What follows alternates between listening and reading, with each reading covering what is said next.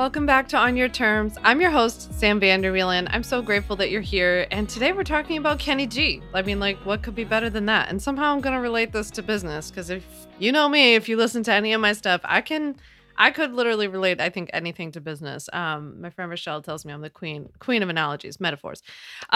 So welcome to On Your Terms. In case we haven't met already, I'm an attorney turned entrepreneur, and I help online business owners legally protect and grow their online businesses using my DIY legal templates and my best-selling Ultimate Bundle program. And here on the show each week, I bring you fresh legal tips and business building advice. I focus a lot on evergreen marketing. I post new episodes every single Monday and Thursday. So I am so glad you're here. And if you're new to any episodes in May, then I'm doing a little thing in May where every single episode kicks off with a little tribute to my dad, Norm, who passed away this month last year. And I'm doing that by sharing a Norm tip because Norm, he was famous for his tips, for his advice. So Norm had a pretty staunch rule that root beer should always be served in a glass. And he said it should always be served ice cold. He really loved Dr. Brown's. If you're Jewish, you know. And he also loved Spreckers because my husband, Ryan, he's from Wisconsin. And once I started going to Wisconsin and I started getting Spreckers, I brought some back from my dad in Philly. And he was like, this is pretty good. So he really, really likes Spreckers since I've been with Ryan. But yeah, that man felt very passionately about his root beer. He'd like every once in a while, he'd go for like a Barks or I think like when I was little, he might have liked Mug, but then Pepsi might have like either bought Mug or I don't know. He thought it changed, but he is so funny because he's so like me in that like he becomes like a connoisseur of his like little things. Like he loved root beer, so he became a connoisseur of root beer.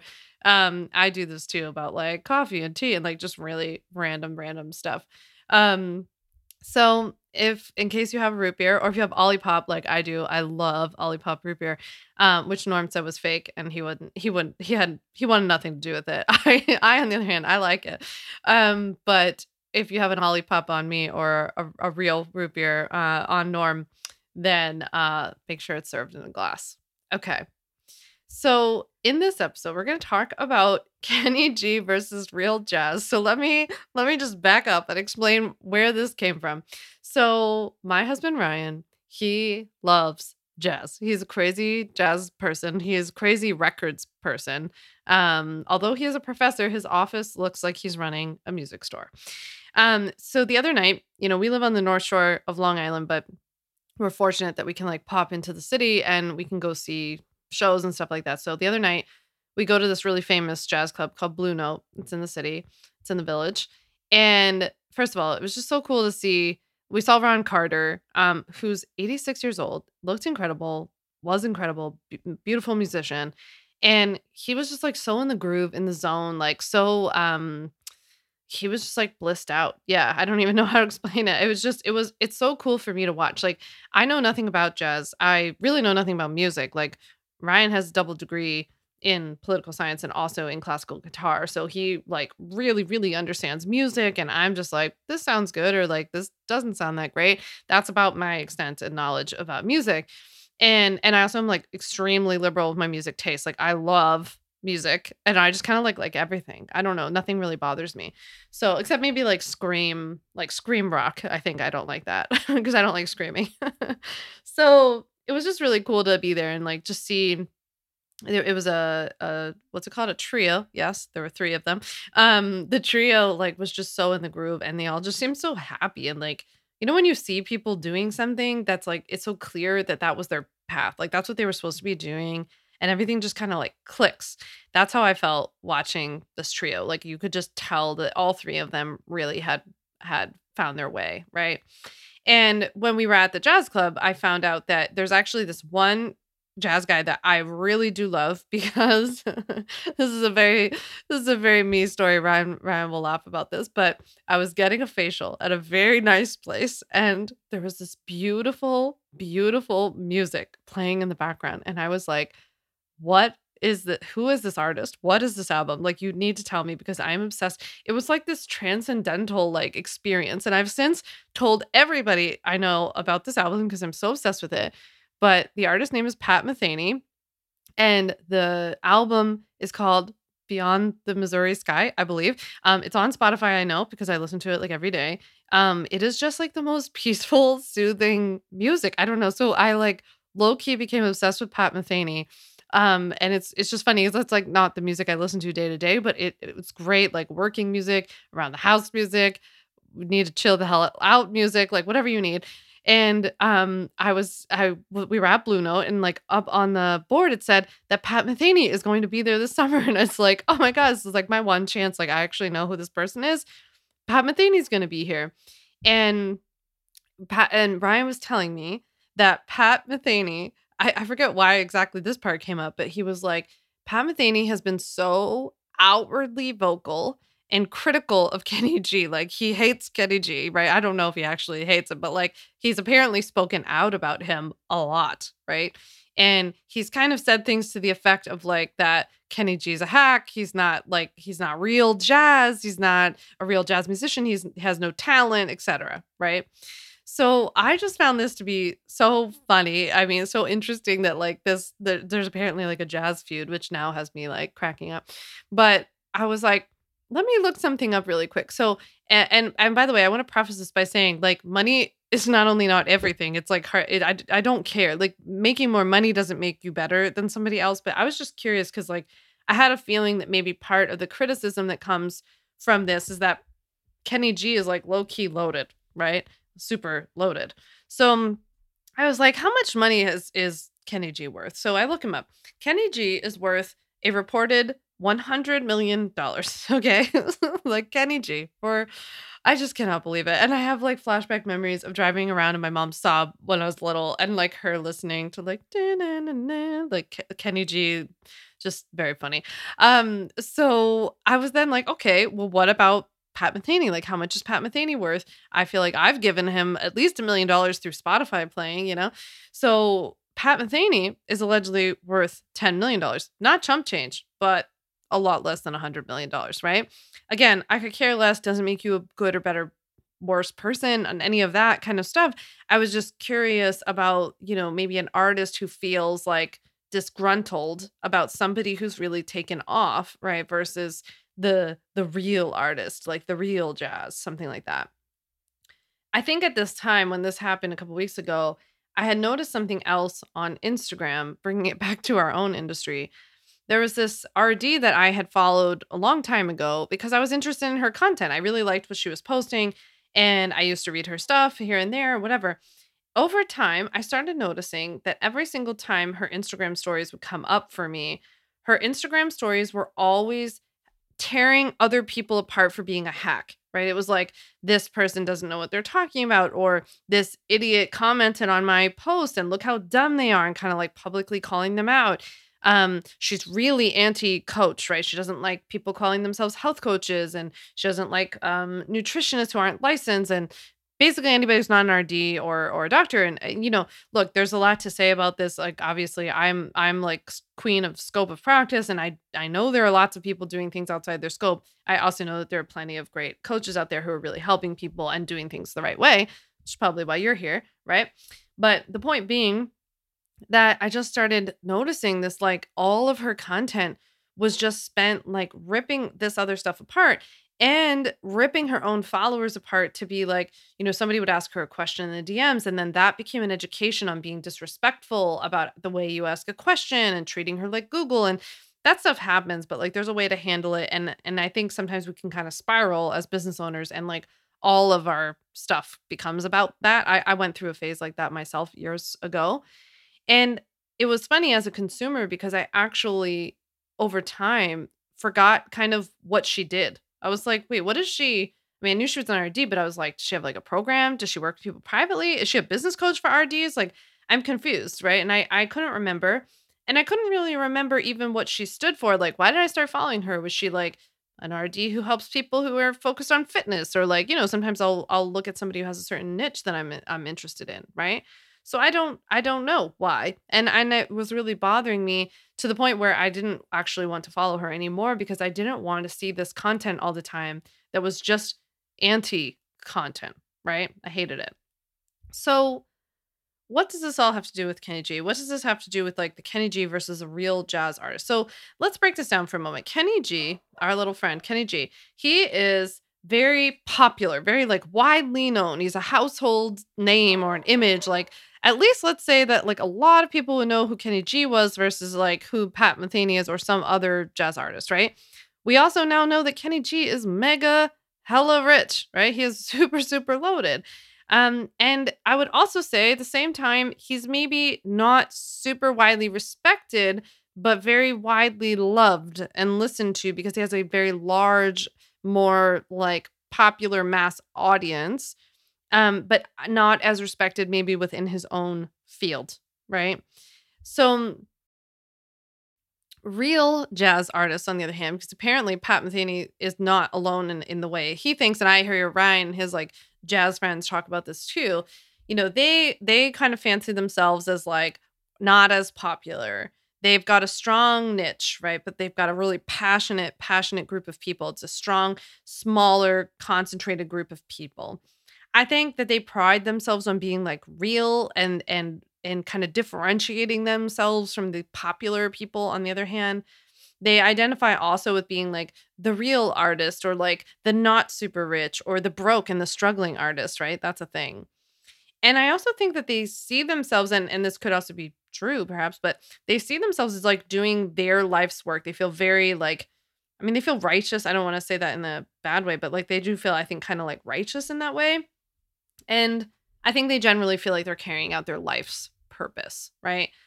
I couldn't help but thinking of a similar scenario here where like a mom and pop restaurant who's like busy enough but not like having lines out the door. They're making their family's food and like they have a small group of people who consistently come to the restaurant and love the restaurant. But they see a McDonald's or a fast food restaurant across the street who's got lines around the block constantly, cars streaming in, going through the drive-through, and the mom and pop restaurant thinks, "What are we doing wrong? What should we be doing differently?" And I'm like, we don't all need to be McDonald's. We don't all need to be Kenny G, right? And I want to break this down a little bit as like how this shows up in our own businesses. On the one hand, I think that we can take a little piece of what Kenny G's and like the McDonald's and the Pizza Huts of the world, Taco Bell. I'm gonna have an episode coming out for you about Taco Bell soon. We can take little pieces of what they've done in their businesses if you want to popularize or scale your business, right? So I do this a lot with marketing messages and tactics that I see big companies do. So I think one of the best things you can do for your online coaching business is to stop consuming just content from people who are in your space or other coaches or who do exactly what you do, and instead start looking to businesses that are completely different than you and way bigger, on a way bigger scale, different kinds of businesses. I'm talking corporate America, right?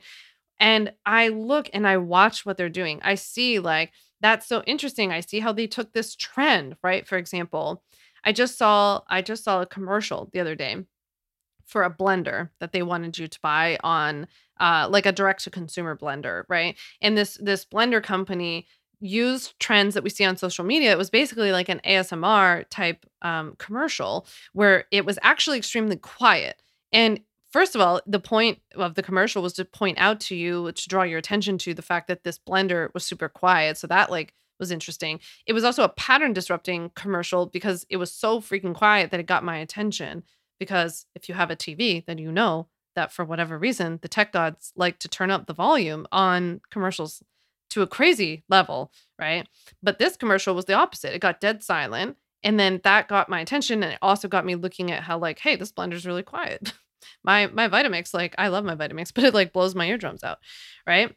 And they use ASMR. The girl was like tapping on the thing and she was like pouring. You could hear them like chopping the fruit and whatever. And I thought that this was so interesting. And I was like, that's so interesting to see as like the commercial. Like I've never thought about doing a commercial for my product, for example, where you could do that. You could play on ASMR. You could do a little pattern disrupting. So I'm always paying attention. This is how my brain works. I'm always paying attention. I'm always looking at calls to actions on billboards, on headlines on major websites.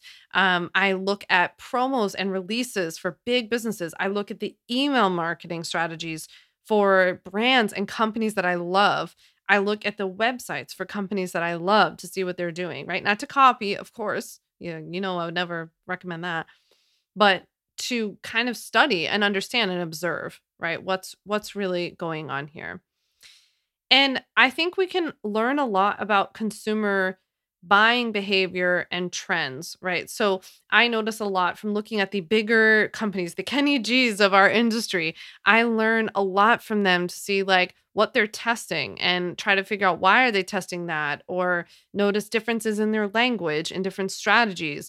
I think that there's a lot you can observe from the larger companies and let some of this stuff trickle down to how that plays into like a smaller business like ours, right?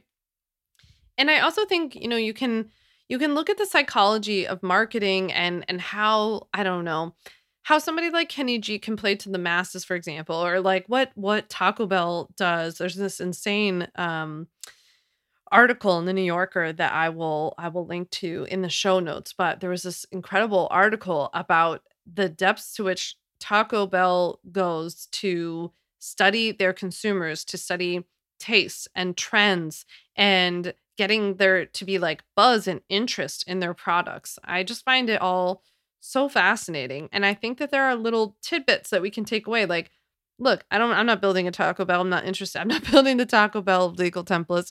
I'm not interested in doing that. Um, that's not what you're doing either. But I think that my point is that instead of hating on it, instead of standing there and being like, oh, what a hack, what a terrible company, what a this, let's just take what we can get from it. Let's understand, like, let's use them as marketing subjects, I guess, and let's see what we can take and apply to our own businesses. At the same time that you're observing the Kenny G's, the Taco Bells, the Nordstroms, the Walmarts of the world, you can also double down and lead into what makes you uniquely not Kenny G, not McDonald's, not all of these things. So, what do your people, for example, hate about the Kenny G's of your industry? Maybe that's Weight Watchers or Noom, or maybe it's Planet Fitness, or it's Nordstrom. I don't know. It's like some big thing, right? Some big box, probably one size fits all. For me, it might be like a legal Zoom or something like this. What do your people hate about that? Or even just like it for me, somebody like me, and for you too, it might be like, what do people hate about the traditional legal system? What do people hate about going to doctors? What do people hate about working with a normal CPA? Like there are all kinds of things. So I like to think too about like, well, what's missing from there, right? So there might be less of a connection, less personalization. There are people out there who are like Ryan and who are jazz nerds and who are never going to be into Kenny G's because they want to like double down and study the like, I don't know, whatever they do. He would murder me right now if he knew. I was using this as an example. So will my production team because they're all like a bunch of music heads and they know so much about music. So they're gonna be like, oh my God. But basically, whatever people typically hate about the kind of like big overhanging industry that you're working under is something that you can lean into and emphasize that you're not. Now, we don't want to do that like the RD that I was talking about because she was focusing on the wrong thing in my humble opinion, and I certainly don't know everything. But just in my opinion, we don't want to focus our energy downwards, right? So, like, if you're an RD and you're upset that there are health coaches, I don't think the way to spend your energy is to yell online about health coaches. I think the bulk of your marketing should be focused on positioning yourself as an expert and an authority. So, you should be sharing educational content, content that's fun to consume, depending on what platform you're using, content that really speaks to where your current customer is at, what they're struggling with, all of that kind of stuff. And then letting people know, about what your offers are and what you do and how to like, what do you want them to do? Right. That's really the bulk. And if I were this person, I'd probably be talking more to my customer and what their frustrations are than what my frustrations are, right? So being an RD who talks crap about their health coaches is your frustration. But if you're working privately, for example, with clients on their nutrition or health or wellness or whatever, your clients don't care about that. Like they don't care. They want to know how to fix their gut or become a vegetarian or whatever, right? Put on muscle. So that's not how we would speak to them, right? You can definitely use that as part of your education, I think, of your customer to be like, hey, look, there's going to be other people out there. Like, as you're shopping around for, help them make a decision. Like, as you're shopping around for who to work with to help you with your gut, you're going to see a lot of blah, blah, blah, blah, blah, right? You're going to see these people peddling this. You're going to see this happening, right? I've talked to you about how, like, you'll see business coaches doing this because you'll see business coaches telling you, don't worry about legal. And I tell you, like, that information is wrong. That information, though, is information that my ideal customer is hearing. It might be a myth that they have bought into accidentally. And I do need to educate them through the process about why that's wrong. So, not just being like business coaches are idiots, because by the way, I don't think that. But when I talk about like how there have been a few times when I've seen, statements made like this, or people come to me and they're like, oh, my business coach told me I don't need this kind of stuff. I use it as an educational moment, right? So it's an educational moment. So I can use that as a way to bring leverage, to establish myself as an authority, and to shift my ideal customer through a myth, right? So instead of just being like, Kenny G's an idiot or Kenny G sucks, he's not, he's a hack, he has no talent. It would be more like explaining maybe to people, I don't know, the jazz example is probably a bad one, but explaining to people what makes your stuff so great, or show me how great your music is. Show me something that's so talented that you do, and then explain to me the difference, educate me. I don't know. I wouldn't know the difference otherwise, right? The mom and pop restaurant who makes the incredible family recipes. Don't stand there and just tell me how horrible McDonald's is and how they have, terrible food or something. Tell me, what is your food? What is so incredible? Why should I come here multiple nights a week? Why should I take my hard-earned cash and come here, right? Establish a personal connection with me so that I feel so like welcome and connected that I would never dream of going somewhere else because I would want to support you, right? So that's what we need to think about for marketing our businesses, not spending so much time talking crap about how Kenny G sucks or how coaches suck or this person sucks. Even getting too focused on how corporate sucks, right? I see a lot of people spend their time talking about how traditional medicine's terrible, how traditional finance, real estate, dating apps, like you name it. And I think it's an important part of the story. I think it's an important part of educating your customer, though, along the journey. And it's really important for you to remember who your customer is and what they're struggling with, not what grinds your gears, right? You can talk to a friend, talk to a partner, talk to your colleagues about that. You can send me a DM, be like, oh, really grinds my gears, this thing that happens, right? I'm here to grind my gears all day long, but I sometimes have to step back, even myself, and remember, like, that's not what you're here for, right? I get copied a lot. And there's this one legal templates person who copies me a lot, has like mimics me a ton, made all her branding look like mine. Everything I do, she does it, all this kind of stuff. And I get messages from people every week, multiple messages a week, telling me that they think that this person's copying me, that they're confused by it, they thought it was mine, blah blah blah. And they're like, you should speak out about this and yada yada. Now, I teach you every day what to do if somebody steals your content, right? And I teach you every day what constitutes mimicking and copying and yada, yada, yada. I have lawyers that I send things to when people report things to me, right? And I have people who follow them, who monitor what they're doing and opt into all their stuff.